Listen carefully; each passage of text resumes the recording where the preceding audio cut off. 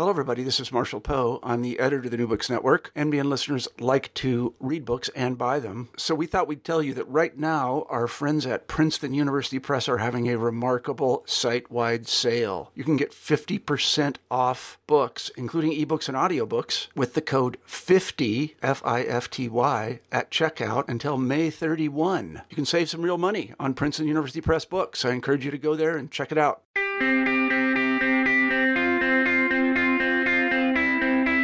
Hello, and welcome to another episode of New Books in Systems and Cybernetics, a podcast channel on the New Books Network. I'm your host, Tom Scholt from the University of British Columbia. Listeners familiar with our recent podcasts exploring the remarkable legacy of William T. Power's revolutionary perceptual control theory of human behavior, including its contribution to cognitive behavioral therapy through the development of the method of levels approach, may be wondering about the empirical evidence for such a sweeping repudiation of classical behaviorism. Prepare to have those questions answered with this episode's return visit of Richard S. Markin, this time to discuss his 2014 book, Doing Research on Purpose, a control theory approach to experimental psychology, from New View Publications. In a remarkable collection of papers, Markin traces not only the steadily accruing empirical validation of PCT, but also the evolution of a new methodology for experimental psychology itself, given the need to assess the impact of phenomena that exist only inside the minds of individual organisms, namely the preferred reference values for sensory experience. Emerging from this methodological renovation is the bedrock of PCT investigation, the test for the controlled variable, a robust experimental procedure opening a window on the dynamics of varied forms of behavior, including the science of fly ball catching in baseball players and frisbee catching by man's best friend. In his book and in our conversation, Markin offers us a glimpse of experimental psychology and the world at large through control theory glasses, and muses upon the possible social and ethical nature of a world that accepted PCT as the ground of our behavior. So now, without any further ado, let's turn to my new conversation with Rick Markin. Rick Markin, welcome back to the podcast. You're our first repeat customer. It's great to have you here. Thank you. Nice to be here. So because you've been on the podcast before, we've had a chance to hear about your background and how you found your way to an engagement with perceptual control theory through your work as an experimental psychologist and also some of your other experiences out in industry, et cetera. So we will refer listeners to our previous interview about your co-authored book, Controlling People, if they want to hear that. And we can just dive straight into the meat of this very meaty book indeed. So obviously this book is a collection of papers you'd written over a period of time. What led you to, and your publishers, et cetera, to believe that this collection was something you wanted to pursue and to make this body of work available in this way? Well, it was mainly me who initiated the idea, but my entire career with PCT has been as an experimental psychologist, and it's been all about doing research, trying to figure out how to do research in this new approach to understanding behavior. So I realized that I had already published quite a few papers that were all kind of on the topic of trying to illustrate how you would go about doing this research, and so I put it together. I wanted to get it out there as a book. I wanted to have some kind of methodology book available to anybody who might want it.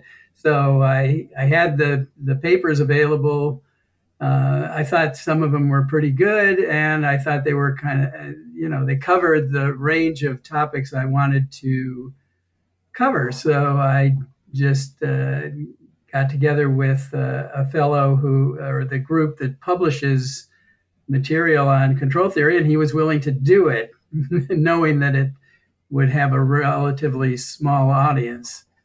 But I guess I should tell you that I just got a contract with Cambridge University Press to actually write more of a textbook kind of thing on this topic. But so this was this book, which I actually looked over in preparation for this interview, I think it's pretty good. But they're academic papers, and so I think it would be rough going even for somebody who might want to become a researcher in this area. So I am planning, if I can do it, to try to write a more a textbook that covers the same material, but in a more in a way that's more like a textbook, I guess. Well, that's wonderful. I mean, first of all, congratulations on that development. And this book that we're talking about, doing research on purpose, really does fill an important gap, because you've got Powers' work and others, sort of the theory, and then we've got stuff on MOL. Our recent interview with Warren Mansell is up and available to folks, and so we, but the empirical undergirding of the theory and these practices is so important, and so the book has filled a really important gap. And I think obviously this great news that you're going to be producing a textbook as well will continue to do that, and hopefully the sign that Cambridge is interested in the textbook is a sign that that PCT is gaining more purchase in the world of experimental psychology. I hope so, but they know this is a niche book, so they're taking a risk. But yeah, I was surprised and very happy that they did it. But as far as this book, I like this book, but it like I say, these are papers that have been published, mainly papers that have been published in academic journals, and there's a lot of graphs and equations and things. But don't let the listeners out there, don't let that scare you. It's still a very, very, very, very readable book, and it's good to have a number of examples of the test for the controlled variable, which we will talk about as we go along. So great, thanks. Yeah. Don't be frightened. We don't have to wait till Rick's textbook, although we will eagerly await Rick's textbook. But this is still a book worth reading. So I love the title, and like the title of the last book we talked about, you've got a lovely sort of play on words, a double entendre, doing research on purpose, right? You had controlling people. So is that about controlling people, or is it about controlling people? And there's a lovely play on words in this one as well, doing research on purpose, because of course, when researchers do research, they have an intention. They have a purpose in what they're doing, but so seldom do they seem to assume that the person they're doing the research on also has purpose. It's a very odd thing. Yes. And so can you tell us a little bit about that conundrum and how it inspired the title and how that sort of idea sort of resonates throughout the book? Well, one of the things about perceptual control theory that once you get it sort of and really start feeling the theory in your bones, you realize that this is a theory that's about you as well as the objects of your study. And so,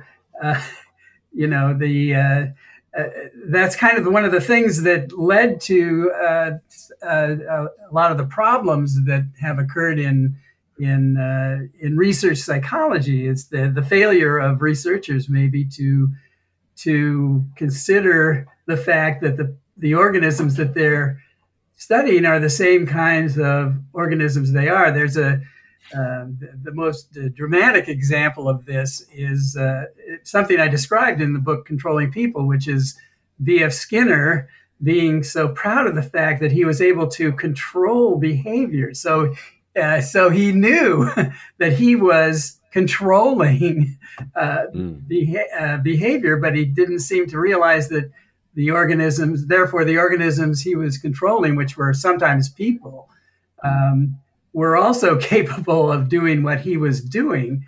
And so he didn't see the controlling aspect of, which is the purposeful aspect of behavior, and went ahead and failed to get a correct understanding of behavior simply by not noticing that the organisms he's studying are the same as he is. Really. Mm-hmm. Yeah. Very interesting. A very interesting blind spot. Right. And I remember reading something that Powers wrote talking about Skinner and the idea of behavioral conditioning, and saying, well, it's actually not such a clever trick to be able to manipulate the behavior of someone by withholding from them something they already want. Right.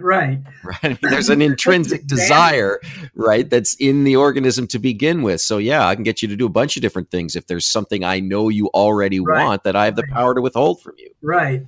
To control other people, you have to. You're taking advantage. You can do that by taking advantage of knowing what they want, what their purposes are, and so that's why I like the title, was because it kind of brings up the fact that researchers themselves are purposeful systems, and it also, because the word purpose is out there in big letters, points to the fact that what you want to study is the purposeful aspect of behavior. I don't know if I mentioned this the last time, but one of the interesting things about psychology, in terms of academic psychology, if you look through the index of textbooks on psychology, you will not find the word purpose in there.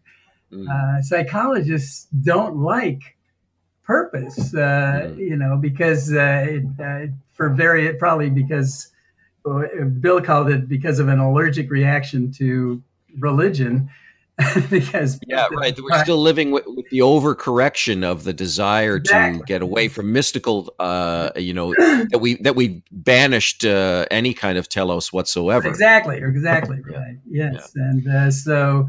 It was kind of a surprise. I've looked through many different books, introductory books and other kinds of cognitive psychology books and things, and I don't remember ever seeing purpose as one of the index items.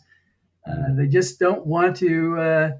A lot of research psychology is based on the idea that organisms are not purposeful, that what appears to be purposeful behavior is actually a result of causal processes that are affecting things, and they've worked under that assumption for over 100 years, fairly, at least from their perspective, fairly successfully. So that's why it's hard to get them to get research psychologists to start looking at to start getting them to do research on purpose.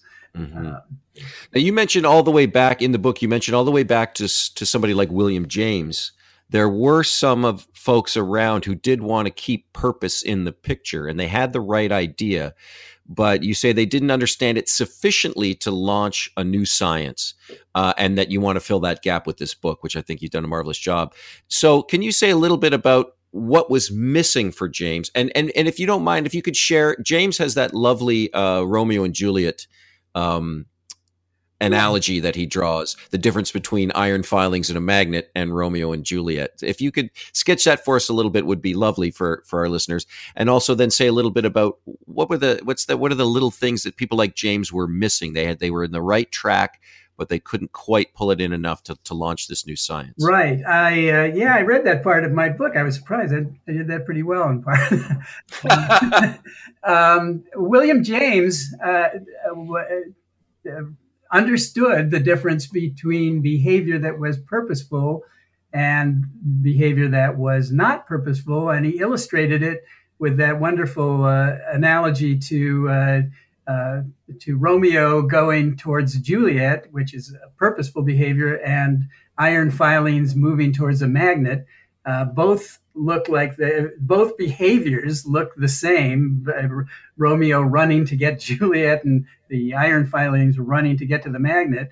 But he showed that the difference between them is only exposed when you put an obstacle between the actor and the goal, the apparent goal.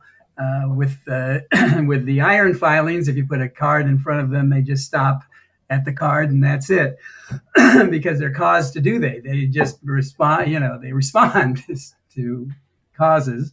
Whereas Romeo, if he runs up against a wall, he does everything he can to try to get around the wall, and that's what purpose is. Purpose isn't just getting to a goal; it's doing whatever is necessary to get around unpredictable obstacles to get to that goal.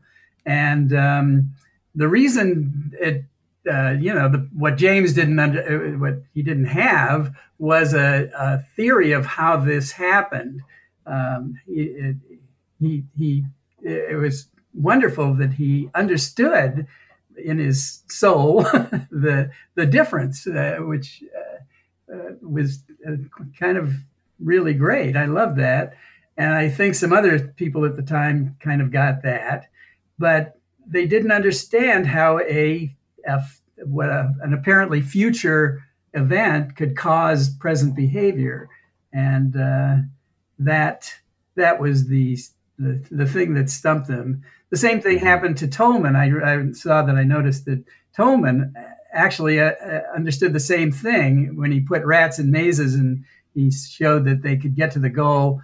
Once they'd learned to get to the goal, by just running the maze, they could do it by swimming to the maze. So they weren't learning, their behavior wasn't a reaction. Their behavior was being done to achieve to get purposefully to get to a goal, to overcome disturbances. So the water was a disturbance that they hadn't encountered before. But he came up with Tolman tried to explain that in the stimulus response terms, and he came up with all this stuff. But it wasn't a real theory. I mean, it's in the sense that it wouldn't work. It couldn't make that stimulus response kind of model if you actually implement it as a program, or we like to implement our theories as programs. It won't actually behave purposefully. You have to have a closed loop system, and a control organization is what works. So right.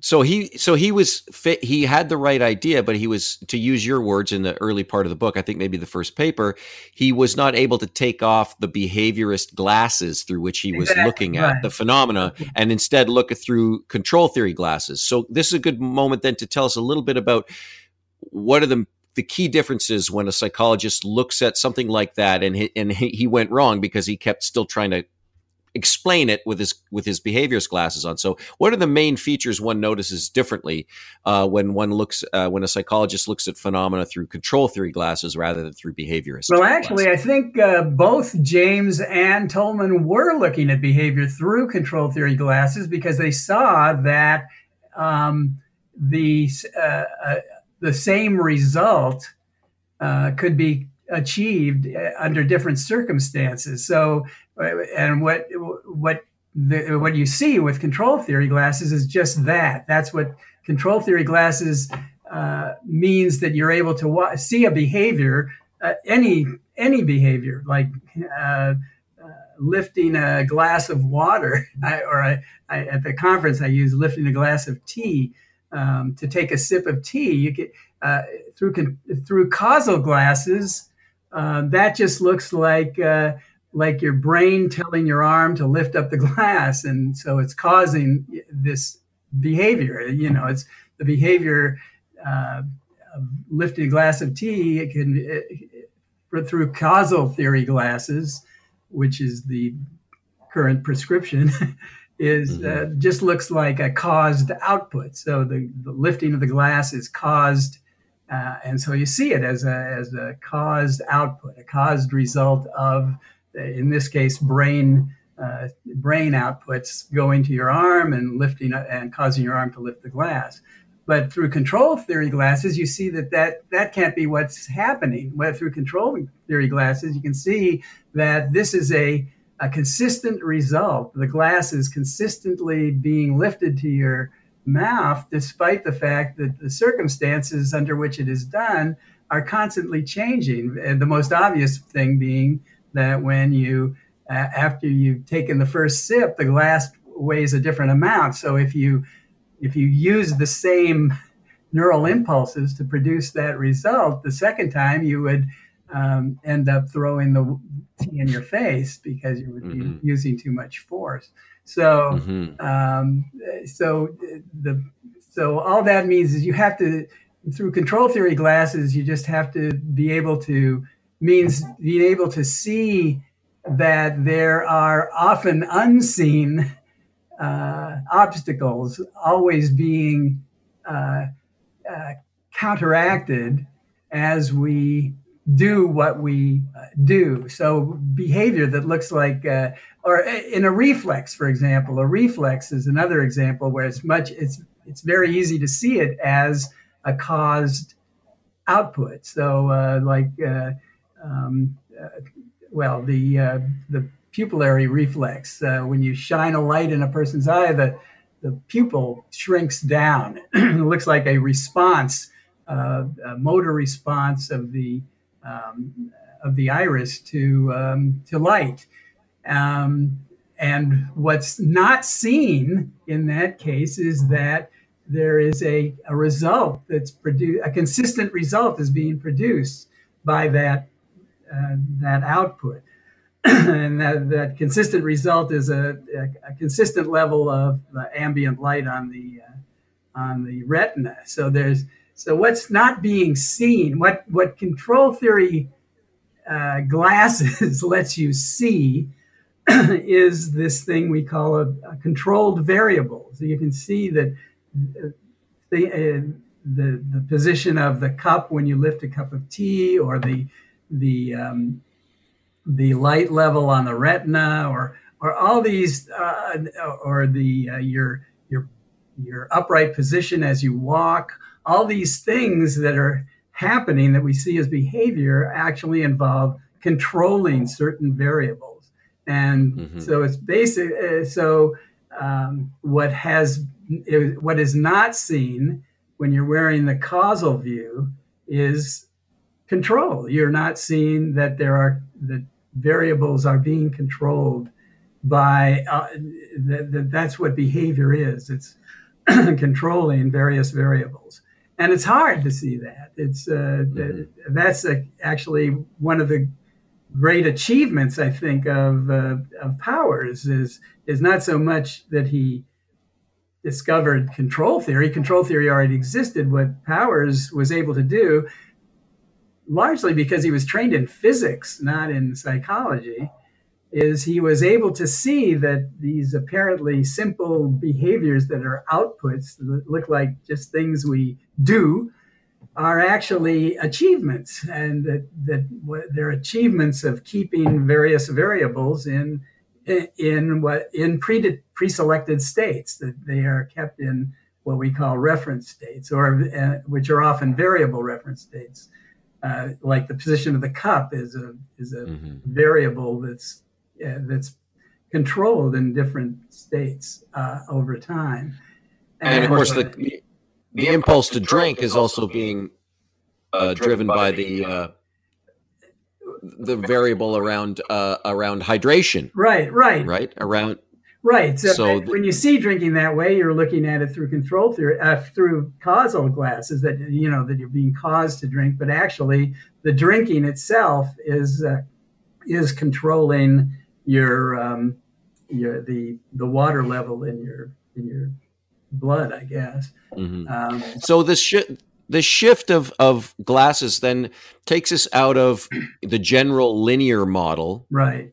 Yeah, and sort of sense of open loop versus closed loop. Can you say a little bit about that terminology and how what the difference between a closed loop and an open loop function? Yes. The open loop model, which is kind of the model that underlies research now, sees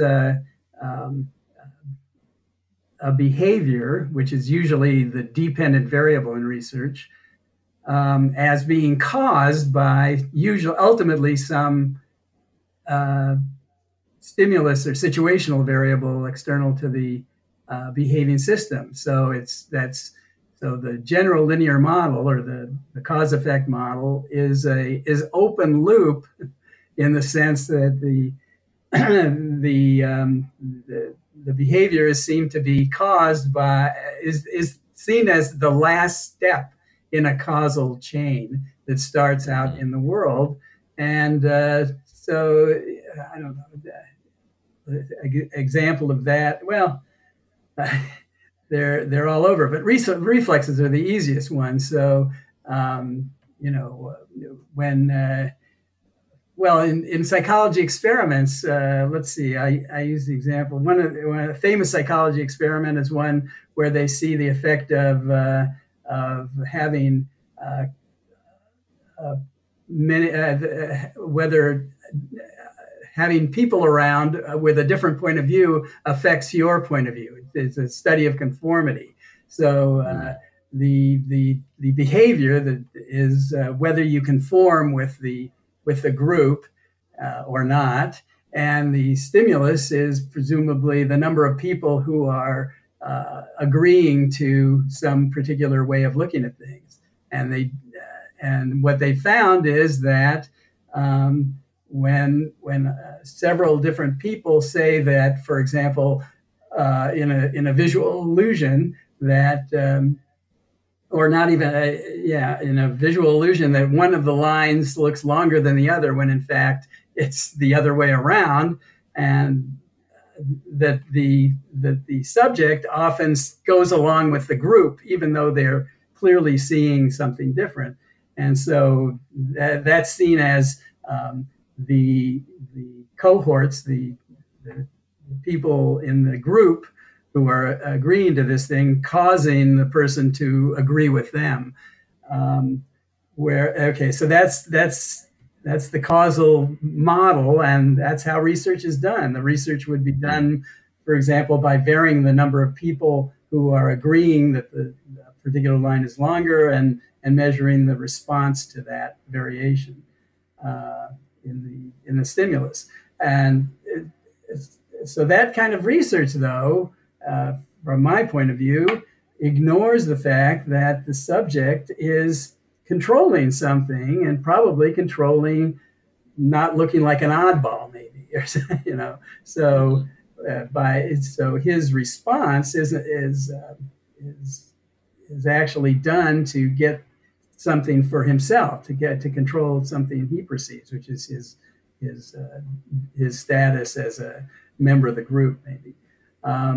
So, and that's a closed loop process. So you were asking about what's the difference between an open loop process. The open loop model, which is the model in psychology, just says that, stimuli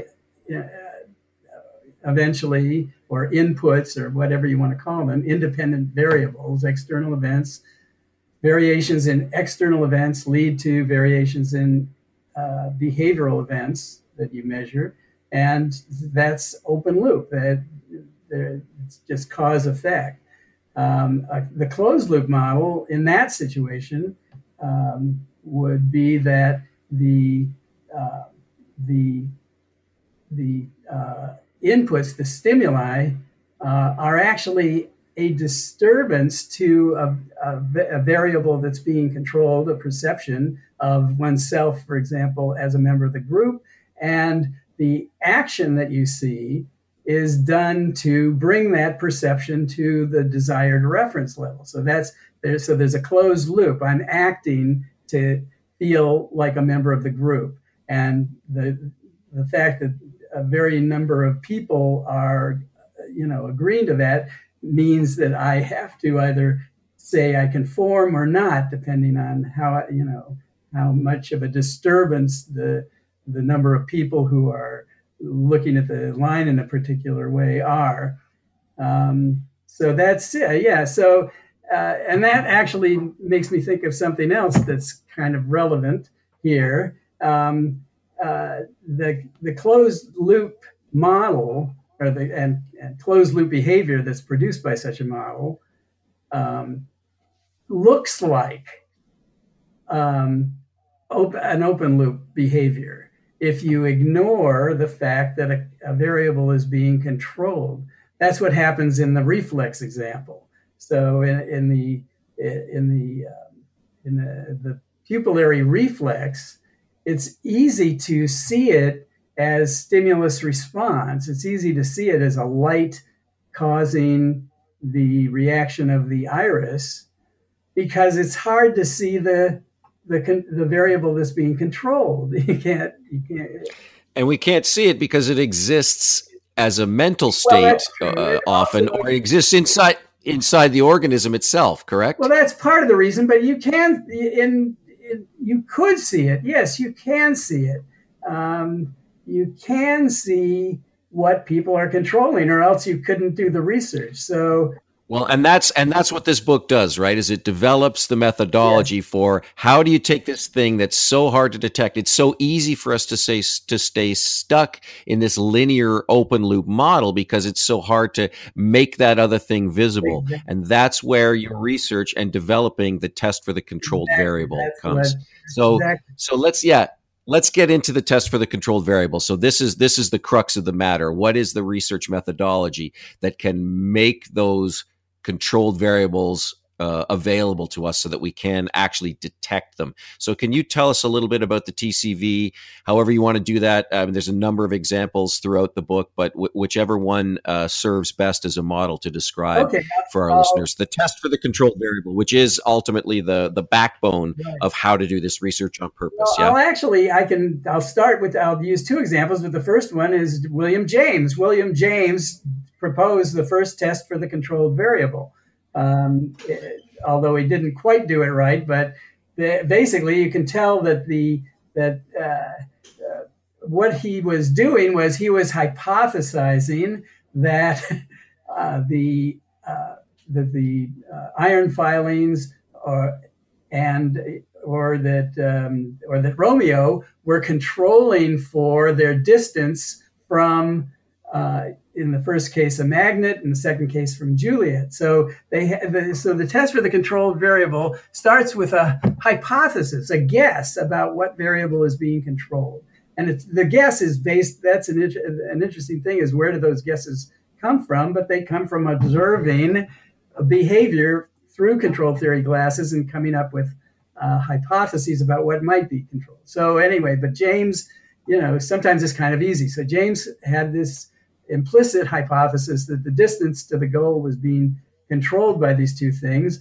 And if they were being controlled, a disturbance would not prevent the achievement of that goal. So, and that's what the test for the controlled variable basically is about. It says you introduce a disturbance to the variable and see if that disturbance, actually has the effect that you would expect if the variable were not being controlled. In other words, when you put a card in front of the iron filings, they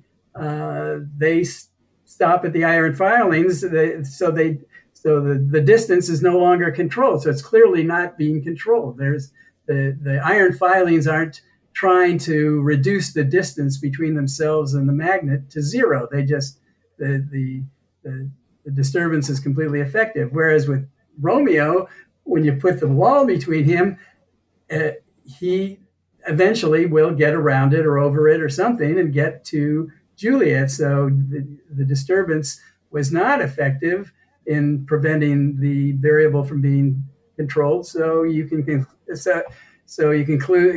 that the variable was being controlled. That's a very gross example. But so in real research, though, the test for the controlled variable is done much more precisely. So the example of the test for the control variable that I like, that I think that I use to illustrate it in an actual experimental situation is in the research on what we call object interception. And in that research, we had there were at least two different hypotheses about what people control when they try to intercept an object, like catch a fly ball, or in another case, catch a frisbee, or something like that.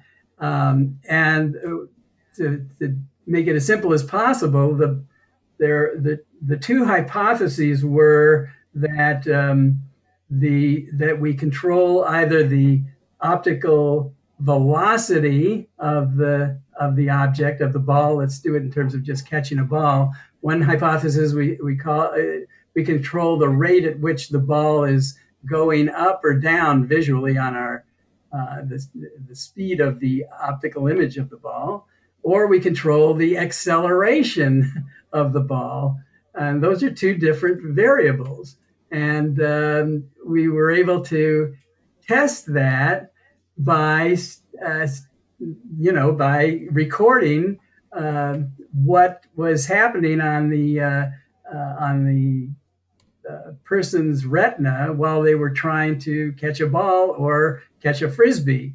And the disturbance to that variable is the movement of the ball itself as it moves, or the frisbee as it moves out in space. And the output that compensates for that, to the effect of that movement on the retinal image of the movement, is your movement on the field, how you move. For example, when the ball is hit to you, a fly ball is hit to you, you can keep the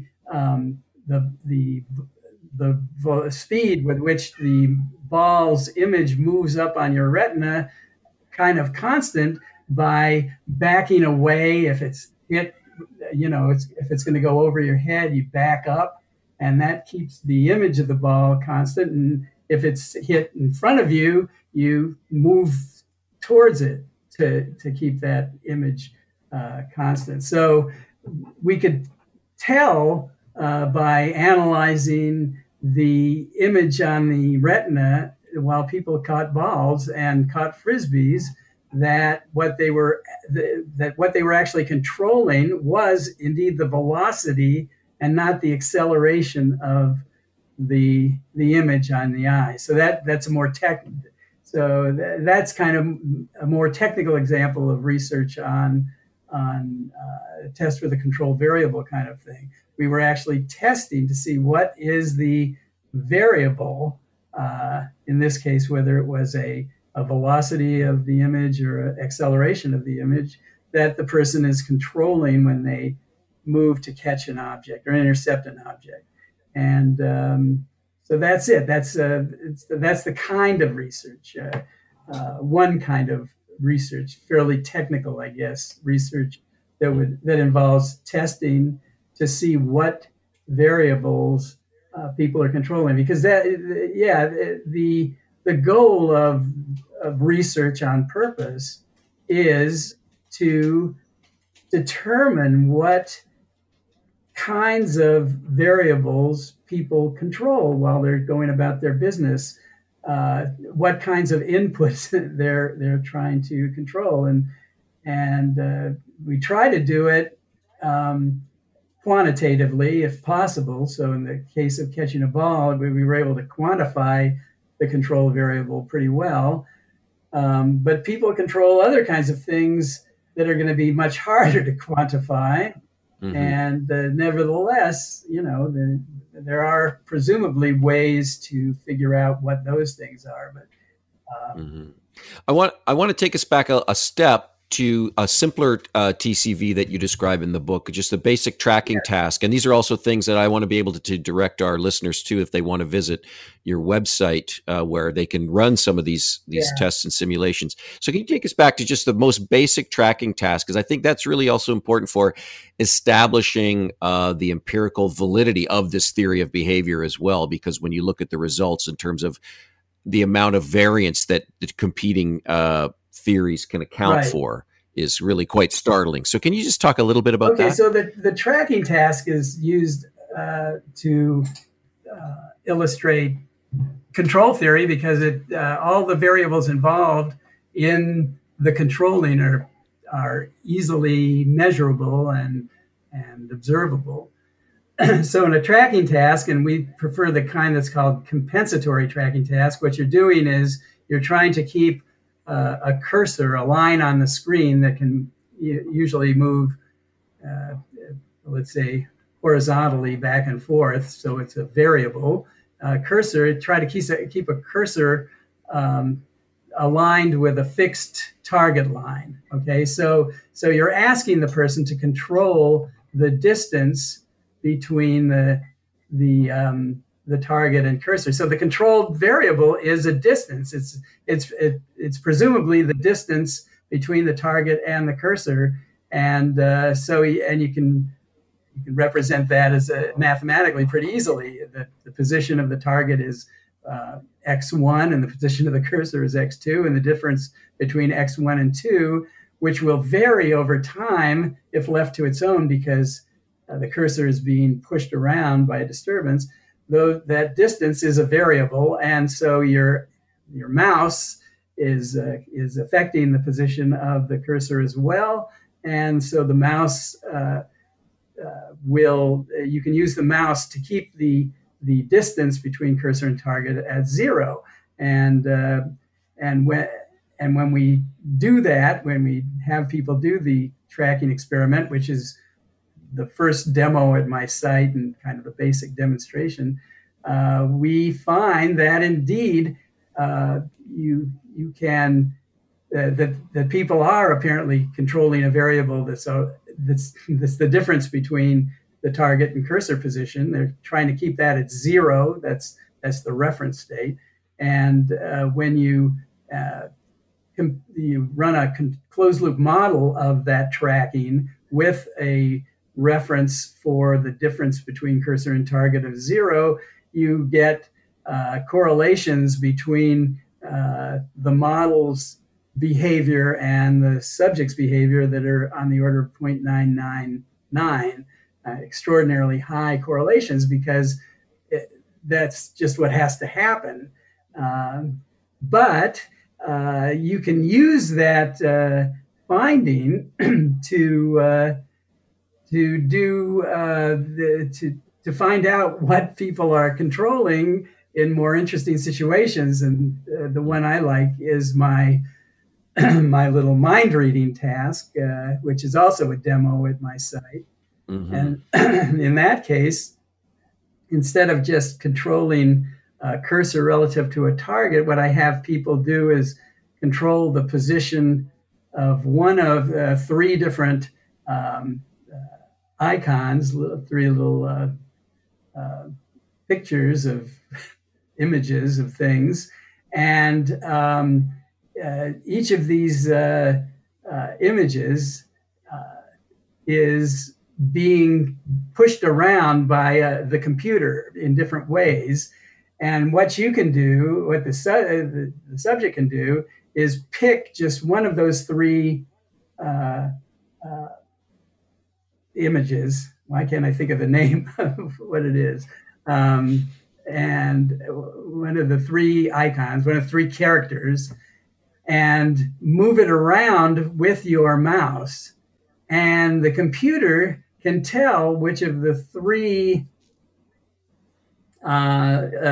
icons is being moved around by you on purpose, even though your mouse is moving all 3 of them. And if you look at the screen, you will see that it's actually impossible to tell which of the 3 icons is being moved around intentionally, and which are just side effects of the movement of the mouse. And yet the computer can tell which one is being moved on purpose because the computer is doing the test for the controlled variable. It is looking for in order to move the icons where you want them to go, you have to not only be moving your mouse in a way that gets them to do that, but the mouse also has to be compensating for the disturbances that would make them move in a way that you don't want them to move. And so the computer is looking for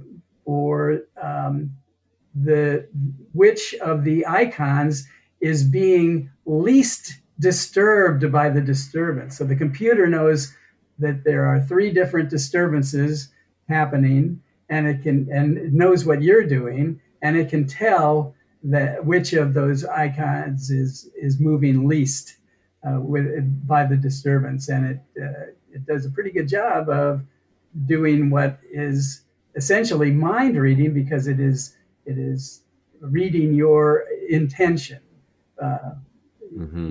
without, which you couldn't do by just looking at the overt behavior. So,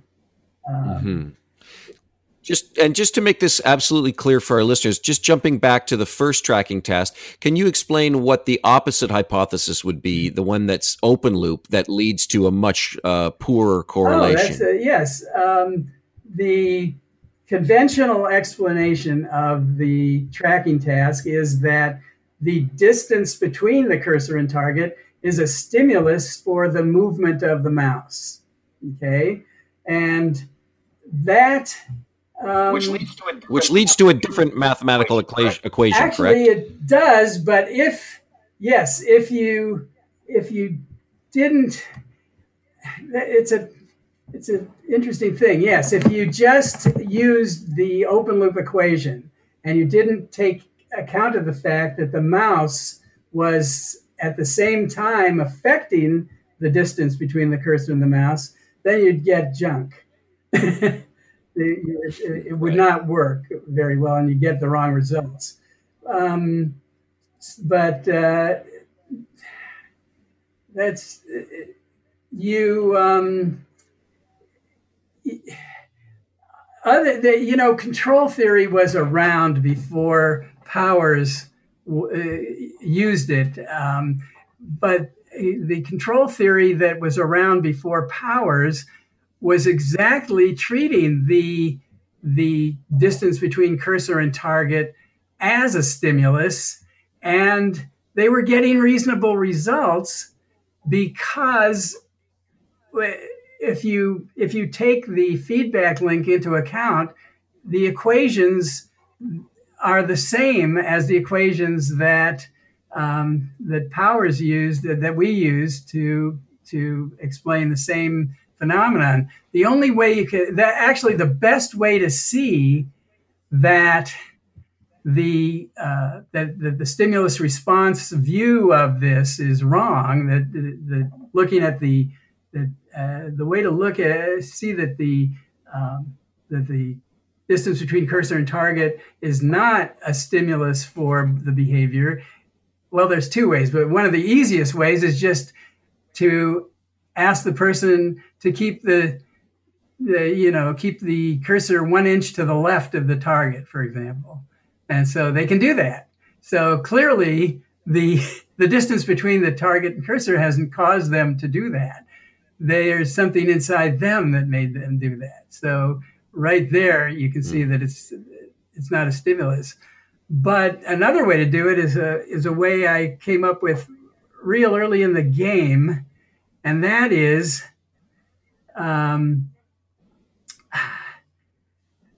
if the distance between the cursor and target were a stimulus for the behavior, what you would expect to see is some correlation, and possibly a strong one, between the distance between cursor and target and the movement of the mouse.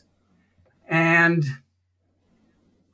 that is, you'd see an open loop kind of correlation between cursor and between the cursor target distance and mouse movement. That is, you'd expect to see that if the cursor moved to the left, you would see that the mouse tended to move to the right and vice versa. And that should show up as a pretty strong correlation in the data.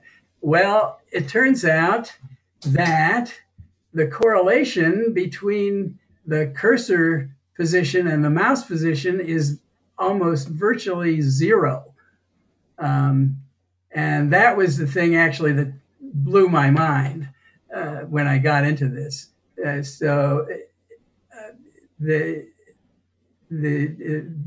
Just looking at the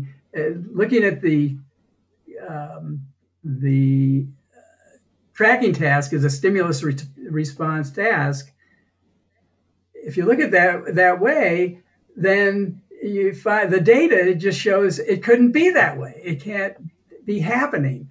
And I developed this little demo where I had people do the same tracking task twice with the same disturbance to the cursor. And I found that the correlation between the disturbance, which you can't see, which in a compensatory tracking task, the correlation between the disturbance and the movement of the mouse is like 0.999, and the correlation between the distance between the cursor and the target and the mouse, which is the only thing you can see, is 0.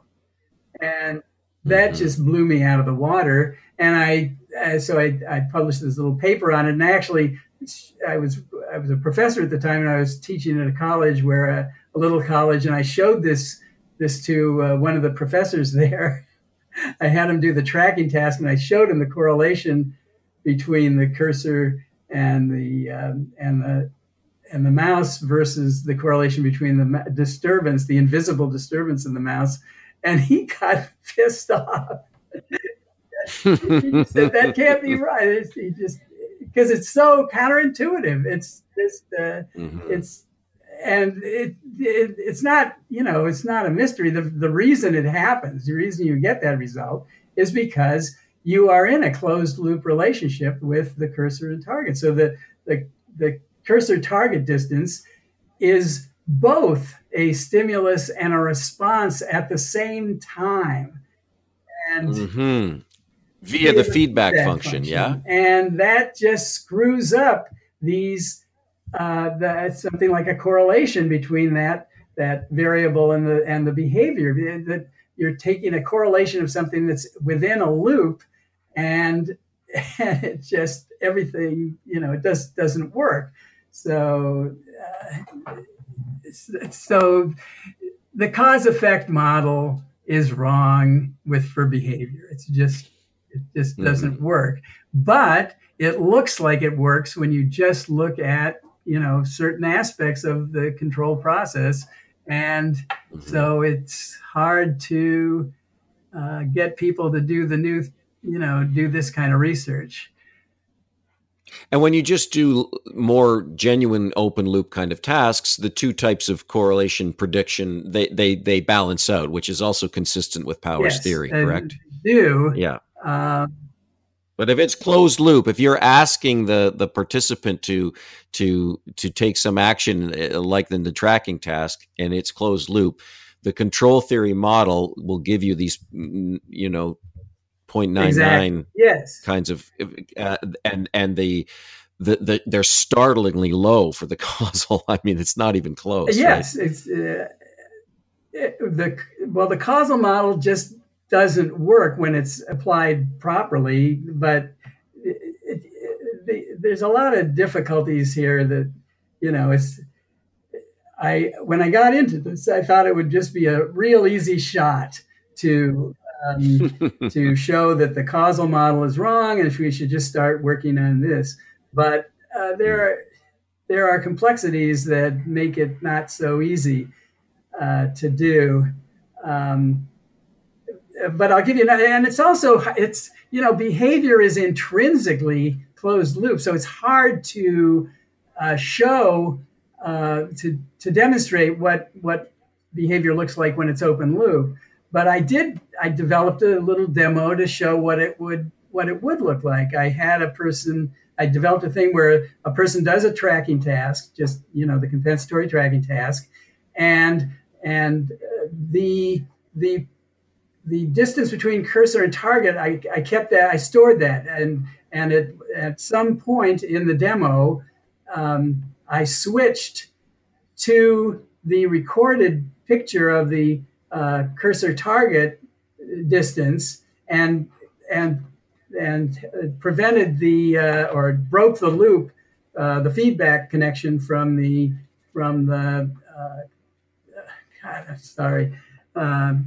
mouse to the cursor. So the person was suddenly operating open loop and they didn't know it. In other words, their mouse had no effect on what they were seeing. And yet they were seeing what they had seen in the closed loop case. And so what you were seeing as my results was the response, the open loop response of the mouse to the visual image that had been seen in the closed loop case. And what you get, of course, is the mouse moves in a way that would not have kept the cursor anywhere near the target. And so when you're open loop, yes, open loop behavior is completely different than closed loop behavior, and that's another way of trying to show that the closed loop model is right and the open loop one is wrong. But again, it's a hard thing to try to convince people of. So my current approach is not to try to convince people of it, but just like in this new book I'm going to try to write, I'm just going to assume this is the way you should do research, and this is how to do it, and this is what to look for, and these are the issues to consider when you're doing the research, and this is what you'll learn from the research. And I'm not going to spend a lot of time saying why the open loop model is wrong, or I was actually considering not saying anything about it at all, but just going in and saying this is the way behavior works, and this is the way to study it, and just ignore everything that's happened before. I think you've earned that right after the years of hard work you've done pioneering this methods of research. So, I mean, the book goes through a number of things that fall into what you call the illusion of no control, including things like the knee-jerk reaction when the doctor tests that, in fact, there's a variable that's being controlled, causation in psychological experiments. I mean, you really do debunk a lot of really sort of primary things that people are thinking, well, surely that's just a behaviorist thing. So it's the power law. I mean, it's really amazing the number of things that you are able to overturn in the course of this series of papers.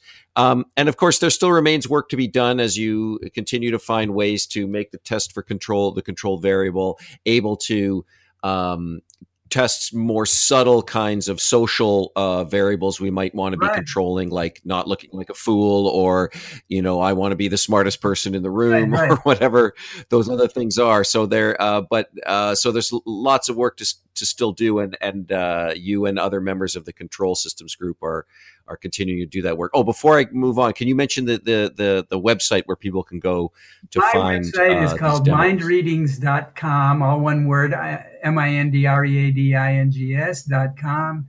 And one of the picks is, I think, my demos. And then there's also a link to demos that were developed by William Powers.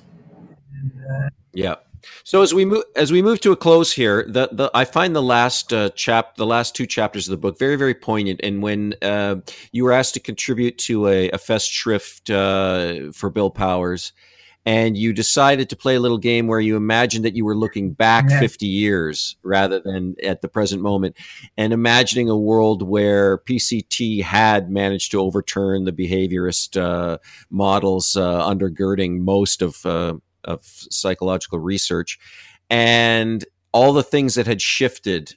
So to help us really get a sense of the ramification, we start with these, sort of simple, tracking tasks and keeping cursors in the right positions. But if one plays out the implications of the perceptual control theory, the model of human behavior, the implications become quite profound. So can you just say a few things about that thought experiment you played about looking back over 50 years? So what are some of the potential major differences in our world if we were to embrace and really go with this alternative model of? Well, I've become even more cynical since I wrote that, but just pretend for me, for the listeners. Well, I think I don't remember actually. I didn't. I was going to reread that section. I didn't reread it.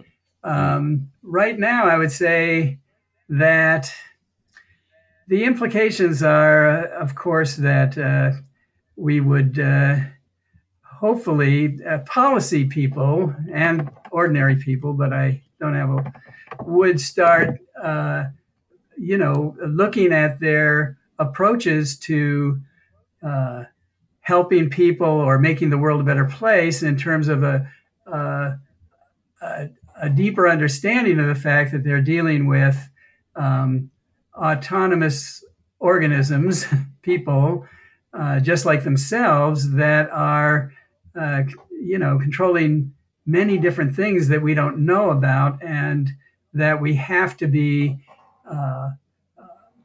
sensitive to the fact that these people have legitimate goals that they are trying to achieve, often ones we don't care about or don't care for.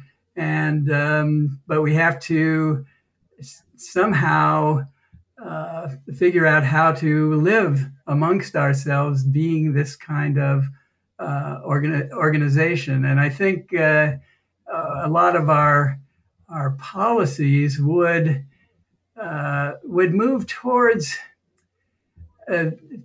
education. I think ultimately, I'm beginning to think that the only thing that'll save us from ourselves and from destroying ourselves is educating ourselves in a humanistic sense about ourselves, and I guess that's the ultimate kind of understanding that I guess I would hope to get from this. My own interest in this is so technical, and I get it's so much fun for me to just do the science part of it. I got into it partly because I thought, yes, it would change the world, make the world a better place, but I don't really know how to do it. I think the work that is being done by the MOL people in terms of working with people to help themselves and on a personal level is superb. And I think that's one of the main ways that this point of view, the control theory thing, will have an impact, a beneficial impact on society, but that's on an individual level. And but I'd always hoped that it would, and I still do hope that it would inform policies that can help people do what's most important, which is to give all people, not just themselves, a better ability to be in control of their lives. And certainly I use PCT and some of the theater work I do at my own institution. We use theater to explore conflict in the workplace, and looking at conflict through a control theory lens opens up new options for the ways that people can deal with each other. Often conflicts are about, sort of policy, and there's things going on the surface that people are battling for. But underneath that, there are other kinds of reference values, like just wanting to feel respected, wanting to feel that one's autonomy is recognized, comes up in huge ways. And so I can personally speak to the idea that looking at conflict, using perceptual control theory as a theory of conflict, and looking at what is it that people are trying to control for, and what are the ways in which we can try and mutually satisfy as many of those things as possible, that if they aren't detected, and are often unknown to ourselves. That's one of the great powers, of course, of MOL, the method of levels therapy, is that it helps one unravel things that one is controlling for that one didn't even know. Because as you pointed out, until there's a disturbance, we don't know we're controlling for it, right? So if you're used to being the funniest person in the room all the time, and you're just going on, and then suddenly there's a new friend in your social circle who's very, very funny, and you're feeling uncomfortable in social situations that you never used to. And then you see an MOL therapist, you go, oh my God, I'm really invested in being the funniest person in the room all the time. Do I want to continue Right. with that behavior? Is that Yeah. really that important? So it opens up just new ways of self-reflexivity and also understanding interpersonal conflict. Yes, I I would say agree. as well. I agree. Of course, yes, but it's. I think it's personally been an extraordinarily useful approach on a personal level to help me, deal with my own conflicts, which occasionally pop up.